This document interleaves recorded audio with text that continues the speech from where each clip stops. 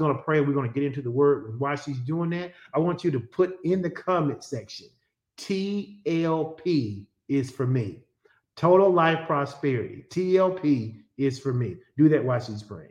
Most gracious Heavenly Father, Lord, we give you praise with much thanksgiving. We bless you. We honor you.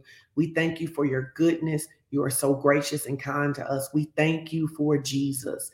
We thank you that because of Jesus, we have the ability to have life and have it more abundantly. And we are thankful to be saved. We are thankful to be new creatures. We are thankful to have been made righteous. We thank you that because of the Holy Spirit, we can live righteous because we can hear your voice and follow you. We thank you that because of the Holy Spirit, we have restraint that constrains us and causes us to do the things that pleases you, and that we can get understanding and revelation so we know the way to go.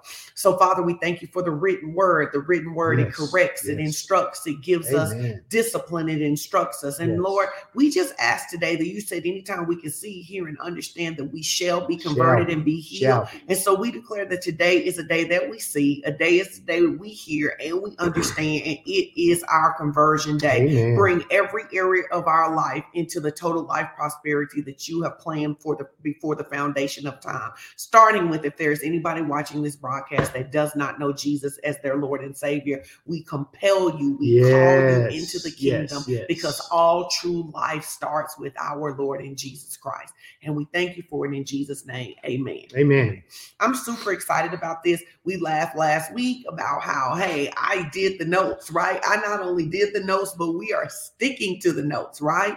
Because I believe that there are some essential ingredients for total life prosperity that if we look at any area of our lives that look like what the word says, we have done these things. So we established last week that total life prosperity is the will of God. Put that in the comments. Total life prosperity is the will of God. And one of the things that I hope this series does is breaks up this religious mindset that makes us think that in order to live our best life, in order to have the best of everything, we've got to follow the word, or we've got to follow the devil, or sell our soul. Right. You don't have to sell your soul to the Illuminati or some kind of witchcraft or some kind of new age. Prosperity, the commonwealth of the people of God, was God's idea first. Amen. You can go back and you can look in Genesis, and you can see in Genesis that God put Adam and Eve in a prosperous place before he ever gave them any work to do, before he ever created them. And nothing has changed about that, except that he has now established Jesus in order to quickly over our foundational scriptures. Our foundational scripture, 3 John 2, beloved, above things, I wish that you would prosper and be in health, even as your soul prospers. So we see here, it is the will of God for us to prosper and be in health. Amen. Man, even just that scripture can change your life. It lets you know that God is not interested in us overworking for money and having bad health. He is not interested in us being healthy and being broke. He is not interested in us being healthy and having money in our relationship being jacked up. But he is saying to us, it is going to be determined by the prosperity of our soul, which is our mind, will, emotions, intellect, and imagination, right? So as we allow the word of God to reframe our thinking, to transform our thinking, to transform our lives, then we are going to live a more prosperous life, because our decisions are going to reflect what God desires for us, right? Absolutely. Then we looked at John 10 and 10. Is Jesus saying, there's a thief that has come to steal, kill, and destroy, but I have come that you might have life. Somebody shout life. It's not just existence. It's not just surviving. It is the Zoe God kind of life, and that you would have it more abundantly. I believe in the Amplified Classic, it says, to the full till it overflow. That's the kind of life God wants us to have. In abundance to the full till it overflow. In fact, it reminds me of when it says, if you give, it shall be given unto you, good measure, pressed down, shaken together, and running over, right? God is always into getting us into the running over life. He wants us running over in love, running over in health, running over in peace, right? That's the life Jesus has come to give us. Amen. And then in Jeremiah 29:11, which is our last foundational scripture, it says, "For I know the plans I have for you, saith the Lord." Yep. Says who? The Lord. They are plans for good and not disaster, Mhm. to give you a future and a hope. And a hope. And I was thinking about, in all the years we've been pastoring, how many times we watch people quote this scripture and then attempt to try to create their own plans. Mhm. But the success, the good, the future, and the hope is in the plans he has for us. Yeah, because God will put that future in your heart. He doesn't put the future in your heart so that you can chase after it. He puts it there so that you can have an expectation of what he's going to do as we follow him. And what happens is people get it mixed up. The vision that they see in their heart from God, right? The thing God wants to do for them, they'll see it, but then what they'll do is they'll try to go after it in its own efforts. And all we have to do is look at Abraham and see what happens when you go after a vision that God gave you in your own effort. You end up just creating an Ishmael in your life. And so then you've created this thing that now is a counterfeit to what God really wanted to do, because you wouldn't settle it and wait on God to lead you into it. Oh, that's so good. And that's why in Matthew 6:33, it tells us what? Seek ye first the kingdom of God and its righteousness, and the things will be added. The world tells us to chase the bag. Yep. The world tells us to chase fame and fortune, to chase the seat at the table. But the kingdom says, if you will make God your number one priority, right, he will add everything you need to your life. Indeed. Right? Indeed. Now, once we know that something is God's will for us, we have a responsibility to do our part. Put this in the comments. I must do my part. I must do my part. I can't just sit back and go, oh yeah, total life prosperity is for me, but every single day I'm going to go my own way and do my own thing, because what's going to happen is I'm going to be disappointed that what God is saying about me is not what I'm seeing in my life. Absolutely. Right? We have to do our part. We don't want to be frustrated. We don't want to be aggravated. We don't want to open the door for offense. And that's what happens when we do our own thing, right? So we begin to talk to you about these 8 ingredients that we talked about. And I was telling you this morning, I'm super excited for next Sunday, right? I know we got to get through this message. I'm super excited because we're going to start to break these down. But before we break them down, we got to finish because we only did 4 of them. Right. So I'm just going to recap the first 4, and then we're going to get into the last 4 for this set, right? So we talked about how you have to have a desire. Right. We talked about how it's important to be pliable to God, and he'll give you the desires he has for you, right? Then we talked about number 2, it's important to make a decision. You got to choose this day whom you're going to serve, right? As for me and my house, we going to serve the Lord. That's what we're going to do, right? And then you got to declare it. You've got to say what God is saying about your situation. Your salvation is going to come by the expression of your faith out of your mouth. As the man believeth, that is what he's going to speak, right? And then we've got to dedicate ourselves to the purpose that God has called us to. And I think we talked briefly about that. Like, one of the things we know God has called us to is holiness, right? So we must dedicate ourselves to holiness in order to live holy, right? And the reason we need to dedicate ourselves to holiness is because James says that if we don't, then the only thing you can be if you're not being holy is unholy. And he says that a double-minded man is unstable in all of his ways. He said, in fact, let this man not think he shall receive anything from the Lord when he's in that state. And so God says, listen, I need you to pick a team.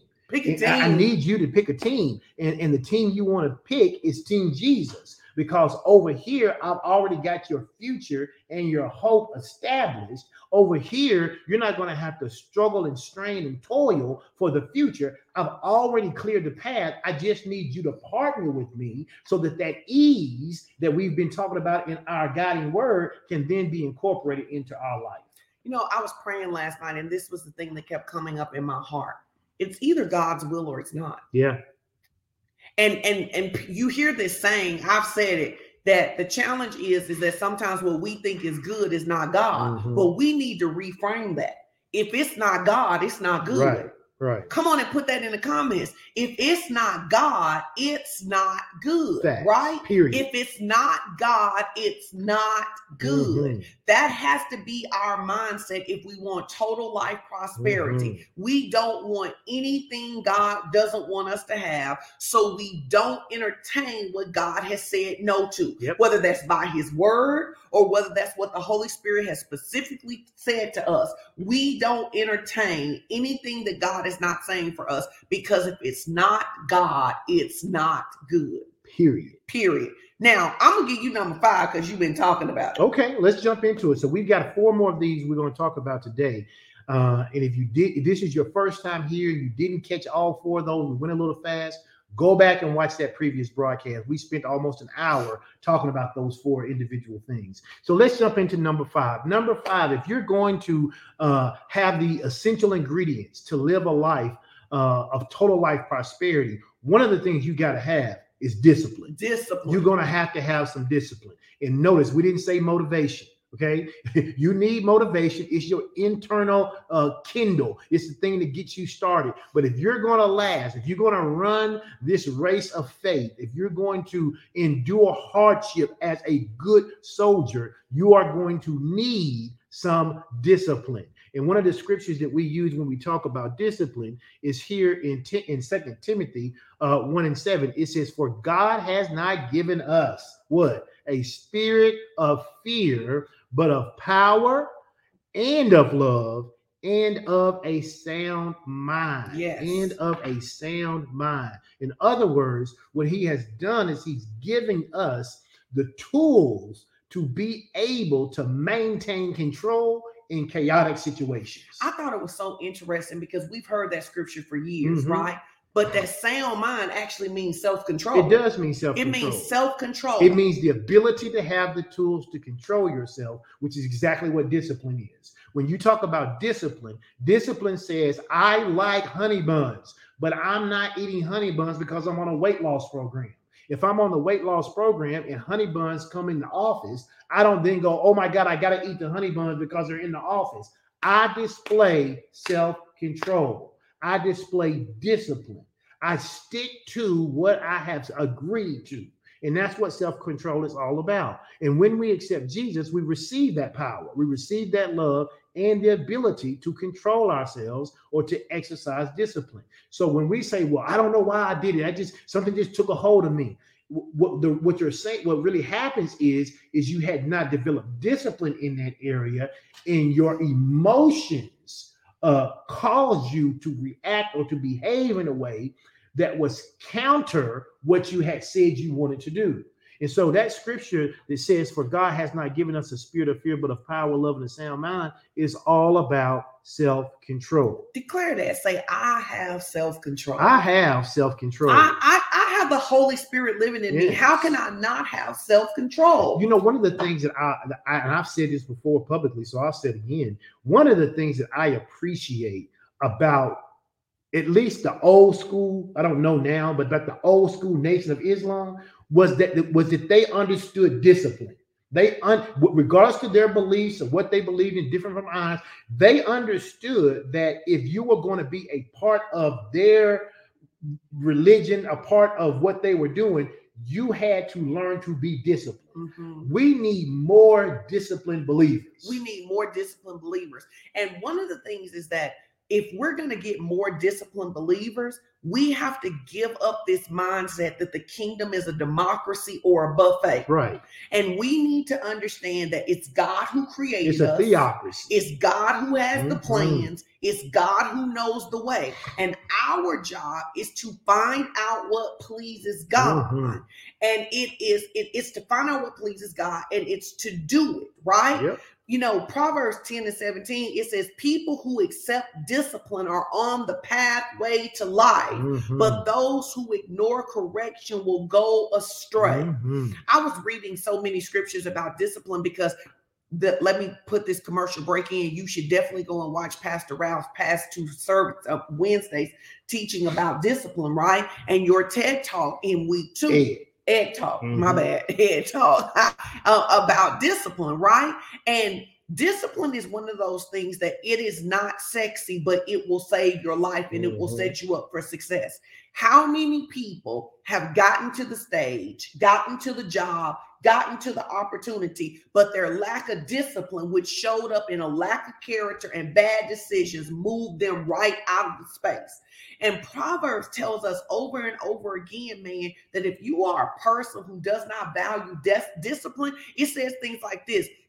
If you don't value discipline, you're stupid. If you don't value discipline, you will bring shame to your family. If you don't value discipline, you're going to struggle with poverty and anger and all of these different things.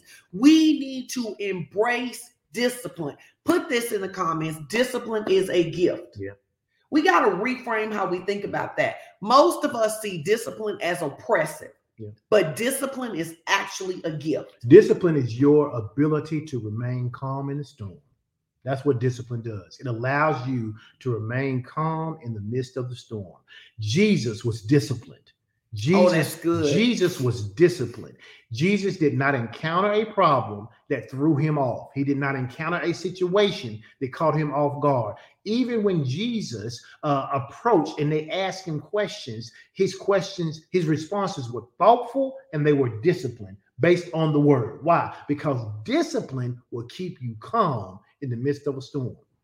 On the way over here, when you were talking about something somebody posted on social media and you sent them a message and said, hey, you should take that down, right? Mm-hmm. It was a post of being undisciplined. How many times have we said the wrong thing? We talked too much. We didn't say the right thing. We didn't take an opportunity. We ended up creating a mess because we lacked discipline, right? How many times have we ended up with a stomach ache, heartburn, or something else because we lacked discipline? How many times have we ended up in a financial challenge because we lacked discipline? Discipline is a gift. How many times have God told you to be quiet, don't respond, don't say that, don't send that email back, don't hit send, but you did it anyway, and all you did was create more problems? Why? Because you lacked the discipline. You did not have self-control. God gave man free will.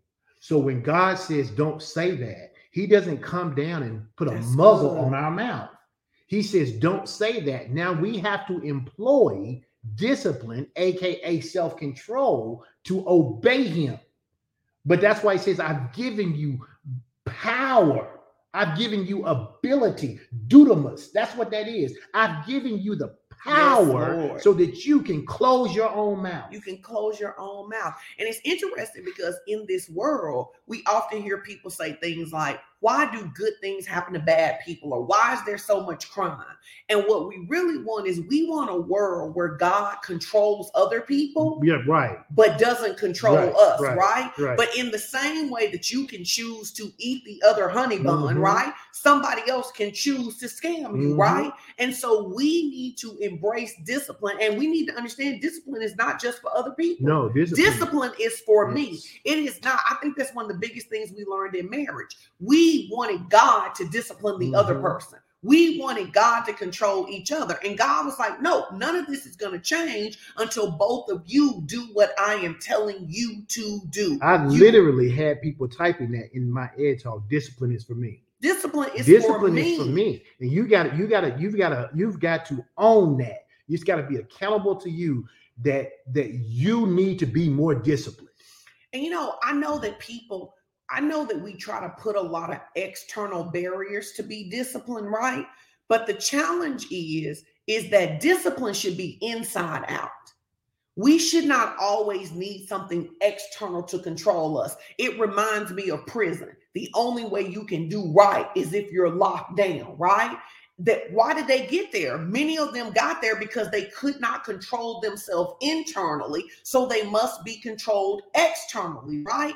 You need to let the Holy Spirit control you internally. Here is one of the fruit. And don't. I have to say this though. Don't overestimate yourself. What she's saying is 100% true. But if you know you struggle with certain things, you have got to be willing to put parameters in your life.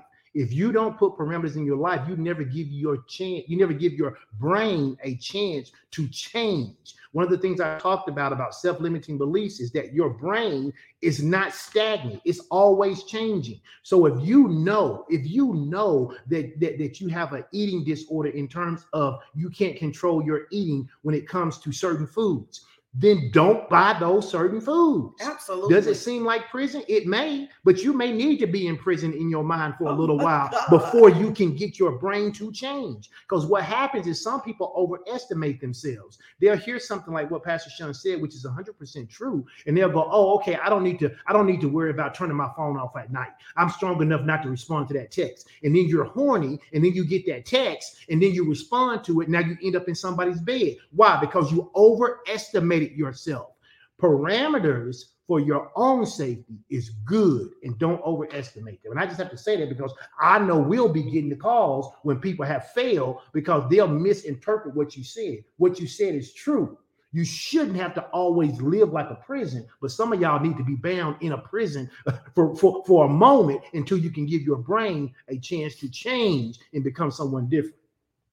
Amen. Amen. Because we're saying the same thing.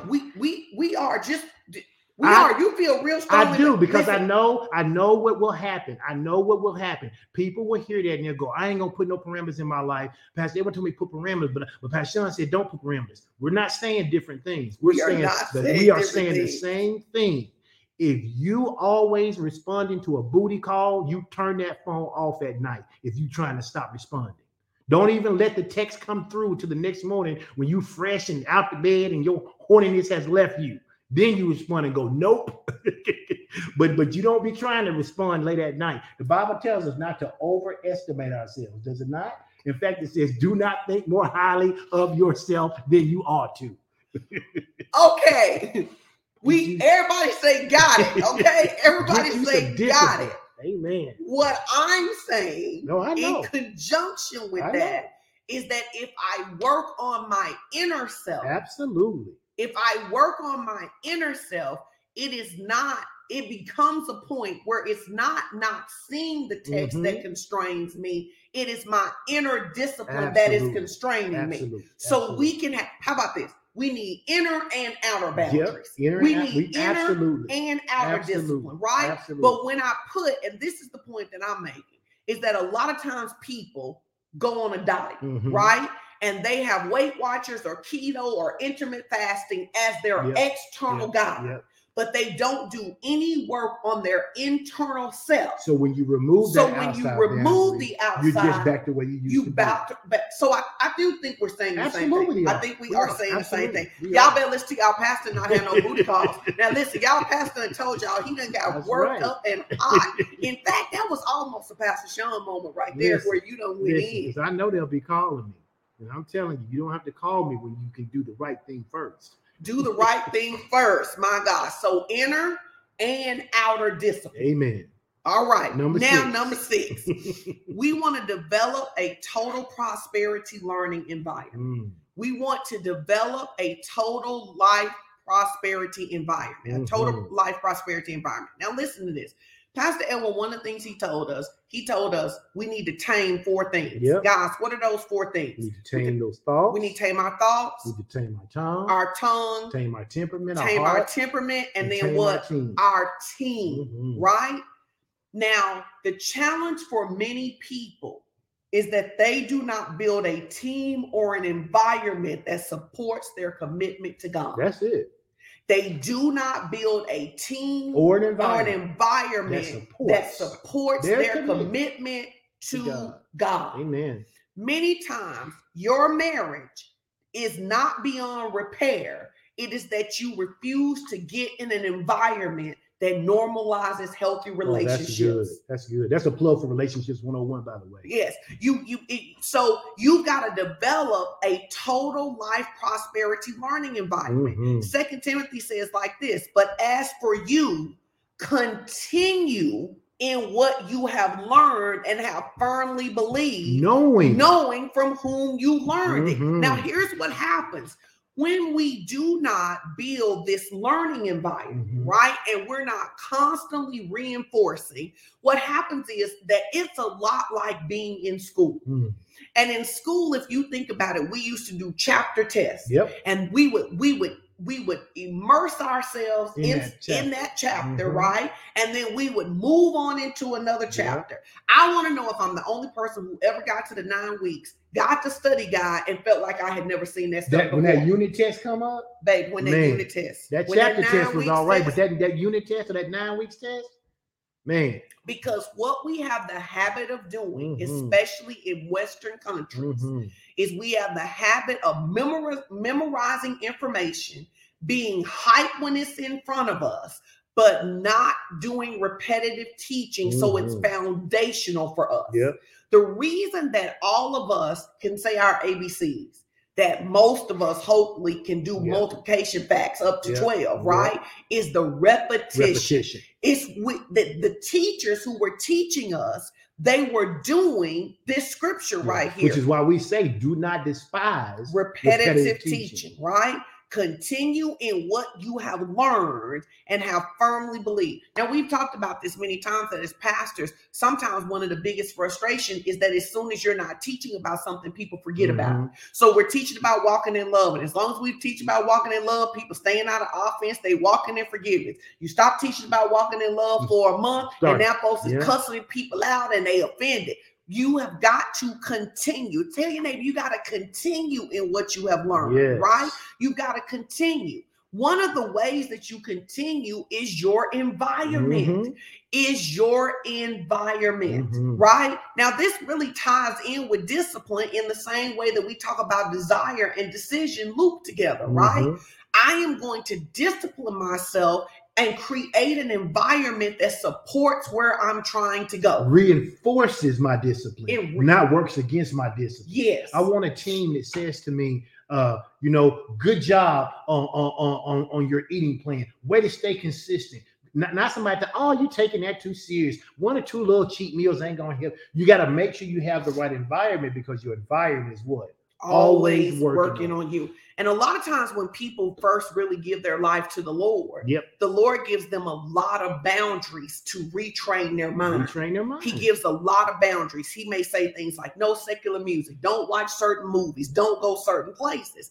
You need people in your life who respect that. Now, I went through a period of time where I think for 5 years, the Lord told me not to listen to any secular music. For 5 years, I only listened to praise and worship or instrumental or music, and mainly just the teaching, right?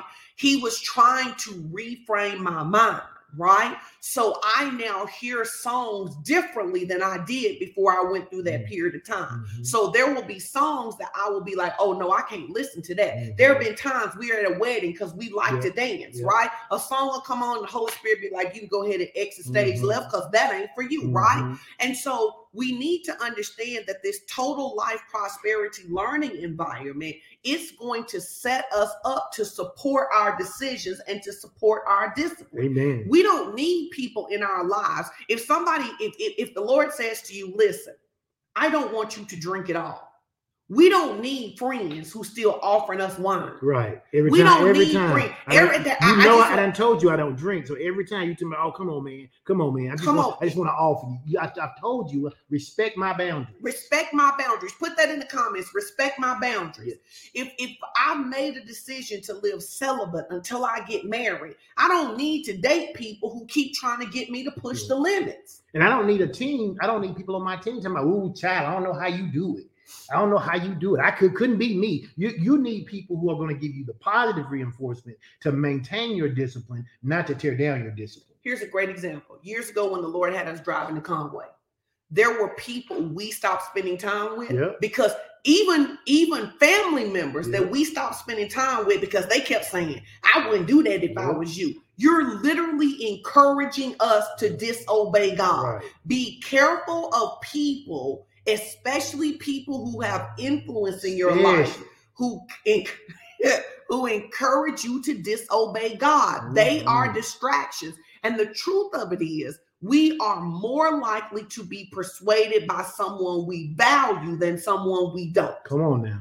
We are more likely. So when your mama say don't tithe, when your mama say go ahead, when your best friend say, so when I am committed to live in total life prosperity, I must create an environment where I'm always hearing what God is saying, an environment where the people in my life are supporting what it is that I'm telling them that God is saying, even sometimes when they don't understand it.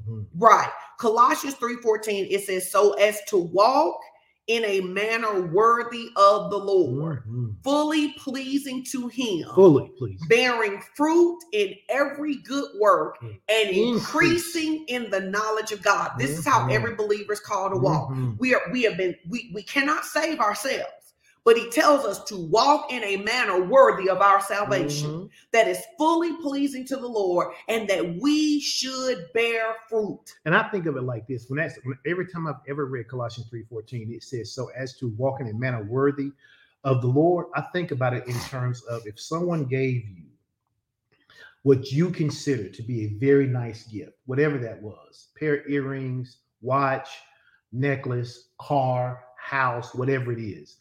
If you value that thing, you're going to take care of it. You're going to treat it right. You're not going to be disrespectful of it. If someone gave you a hand-painted portrait of your grandmother and it looked just like your grandmother and captured her essence about it, you're not going to take that picture and throw it downstairs in the basement. It's going to be hung up somewhere.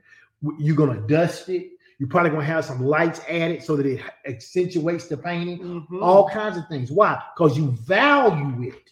So how can we say we value God, but we won't walk worthy of the salvation that he's made available to us? You know, I was talking to Chase one day, and he was saying to me that there are decisions that he might have made differently in college, but that he could not do it because he so valued that we paid for his college.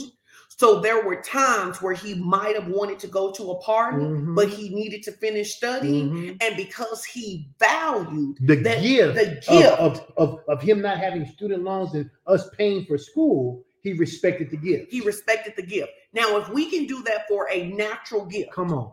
If we can, if a 22-year-old young man can say, I'm going to skip this party because I have not prepared the first thing, then we can say, I don't just cry over what Jesus did on the cross. I walk in a manner worthy of what Jesus did on the cross. So just like Jesus surrendered his body to the Father for my salvation, right?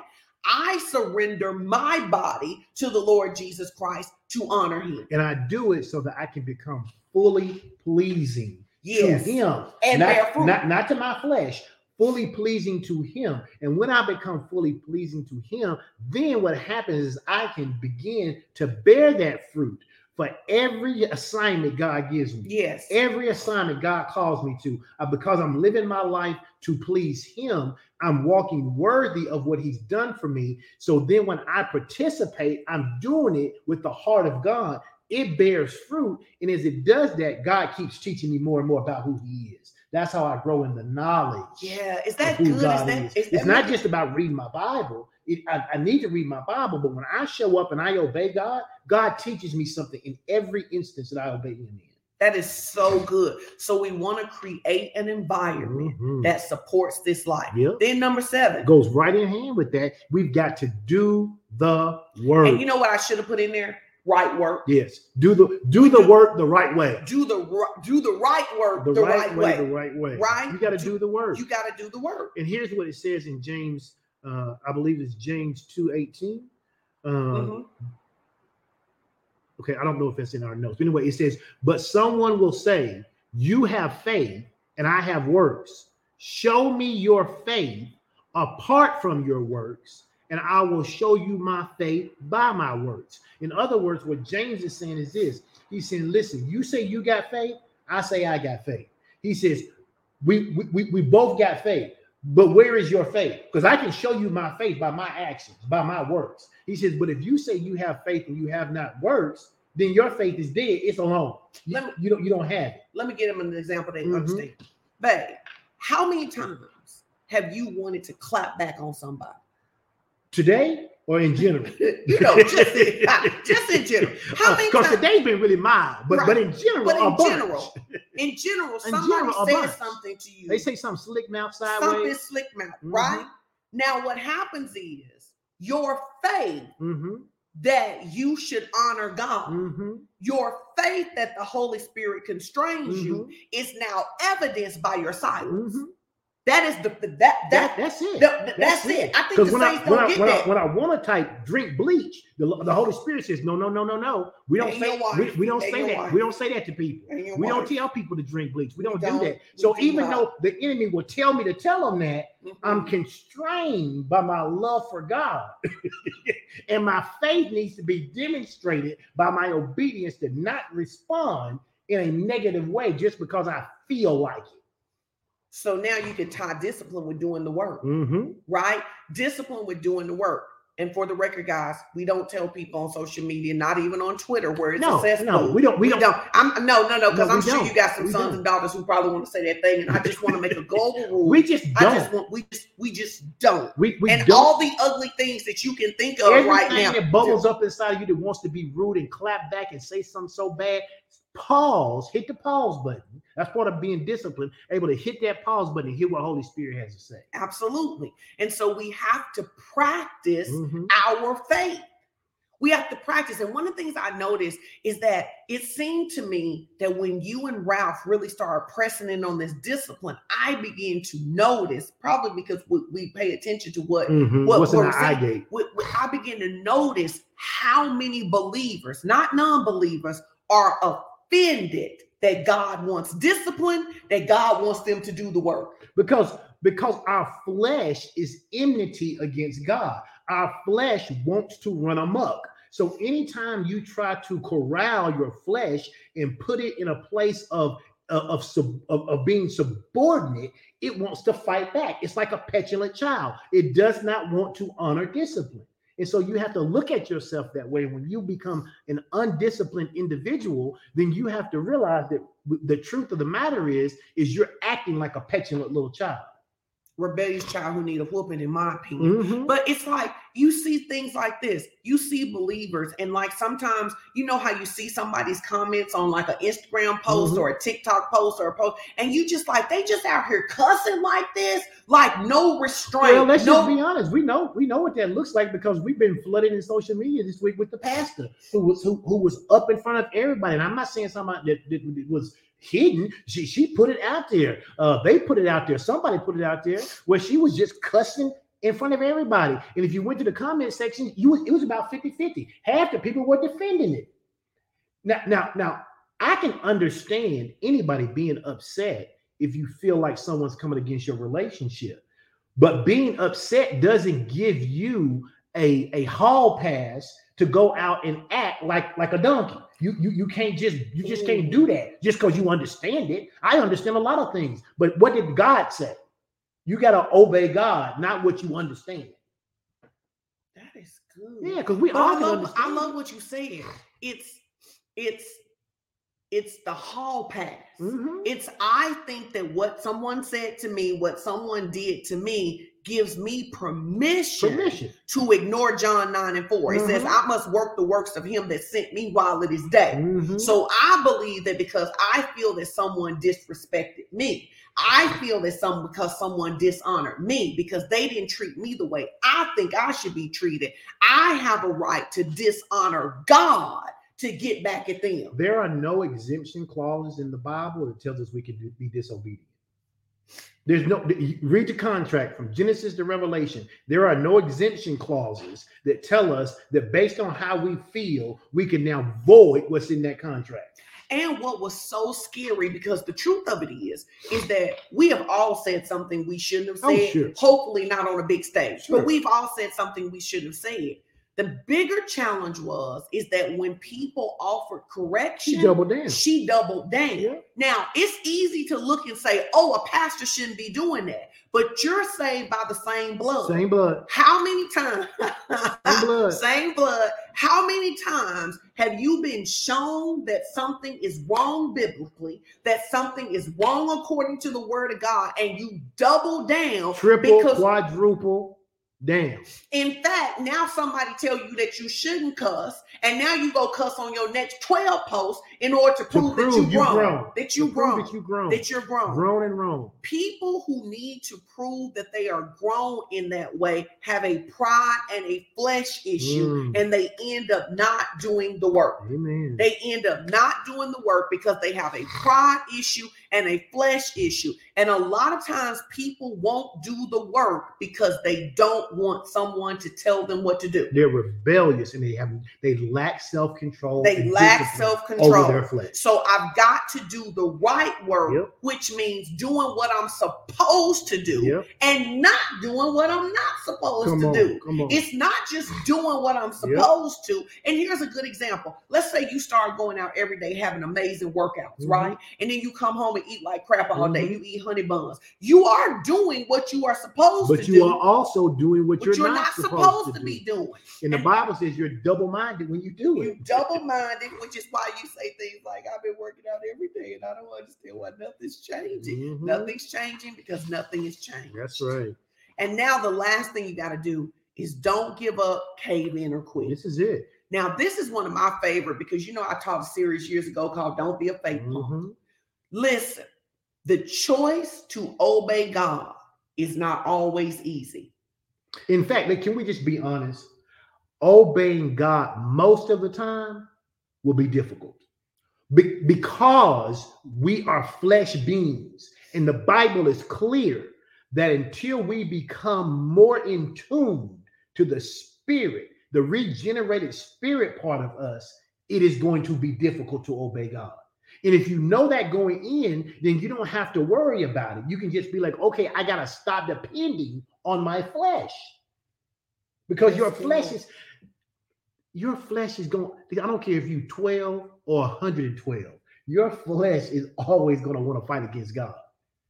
The question is which one becomes superior in your life, your regenerated spirit man or this unregenerated flesh? Because whichever one is the strongest is the one that's going to lead you. And that's why discipline, again, is so important. Discipline helps us do all of these things. It helps us do the right work, right? It helps us put ourselves in the right environment, and it helps us to develop the tenacity not to cave in or quit. My God. It helps us develop one of the things that I say to people in Inner Circle all the time is, you have been thinking the way that you have been thinking for years before you decided to interrupt. Whatever you've been thinking about cussing people out, whatever you've been thinking about money, whatever you've been thinking about food, whatever you've been thinking it for a long time.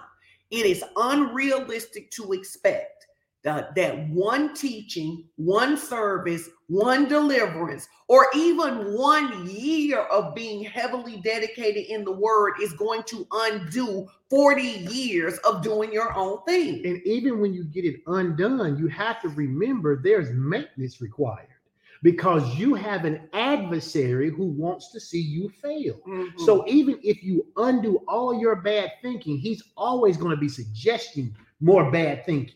He's always going to be suggesting it. So you have to stay on your game and stay and keep your spiritual maintenance up so that you don't buy back into those old belief systems. The truth of it is, I believe, is that in the beginning, so much of the word that we're getting is demolition. It is just tearing down what we used to believe.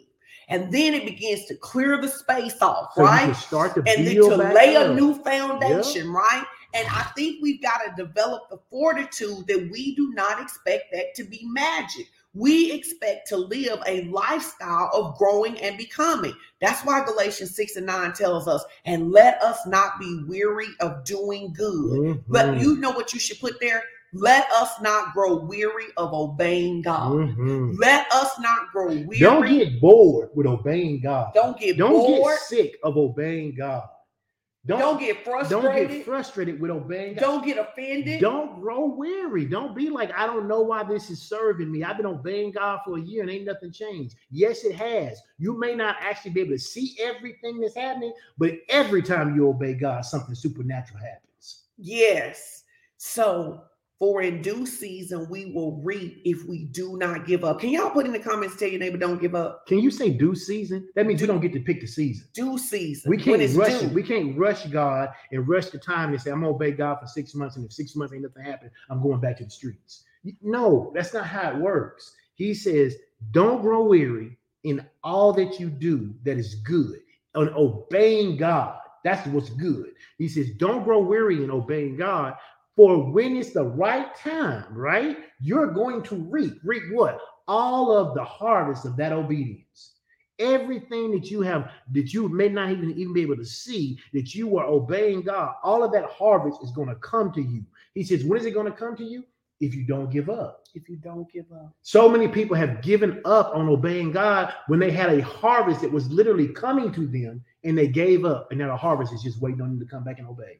Don't give up. So those are the next 4. There we go. So we want you to go back and look at the scriptures. You know what you could really do this week is pull up some other scriptures, pull up some supporting scriptures. When you guys begin to teach about discipline, I pulled up open Bible and said, show me every scripture in this about discipline. And every day I'm reading 1 or 2 scriptures about discipline, not just trying to read them for memorization, meditating on it. Like what do you want to say to me about this scripture today? Because you can take that same scripture and meditate on it every day for a week, and God will show you something different in it. Yes. So what are we talking about there? We talked about discipline. We talked about developing a total life prosperity environment. We talked about doing the right work the right way. And then we talked about not giving up, not caving in. Don't give up. Don't cave in and don't quit. Amen. If you do these things. Now, we're not done with this series. We're going to come back. No, that's just, we just gave you 2 weeks of foundation so that you can now go and study on your own, so that when we get to going through each one of these in depth, you'll be right there with us. So I know nobody's going to believe this, but I've already got the notes for next week. That's good. You're doing good. I'm rubbing off on you. I've already got the notes for next week, and I'm so excited to talk about how we can cultivate and strengthen our desire and our decisions to live total life prosperity. Because they need to be cultivated. They need to be cultivated. So here's what we want you to do. If you're like listening to this teaching today, and first of all, shout out to the people who rededicated their life last week. Amen. We're so proud of you. We're so glad that you've come home. We want to encourage you to get plugged in. Make sure you're spending time in the word every day. Make sure you're doing prayer, attending prayer and praying on your own right, and practicing the things that you have learned. And so we will see you back here next week. But before then, if you want to rededicate your life to the Lord, if you want to become a partner, those are things that you can do. You can put in the comment, I want to rededicate my life. I want to give my life to the Lord. I want to become a partner. And now it's our opportunity to give. It's our opportunity to give. You know, we used to always call this years ago, we used to call this our opportunity for prosperity. It's our opportunity to prosper. Why? Because anytime that you obey God in your giving, there is a seed that is planted of obedience, and that seed of obedience always returns a harvest. Absolutely. Always returns a harvest. Follow the steps for giving, Givelify, PushPay, Tithely, Takes to Give, and PayPal for our international partners. And we will see you here next week. Yes. And we want you to bring somebody with you as we dive into part 3, the impact of desire and decision. Amen. All right? The impact of desire and decision. We love you guys so much. Have an amazing week. Y'all be blessed.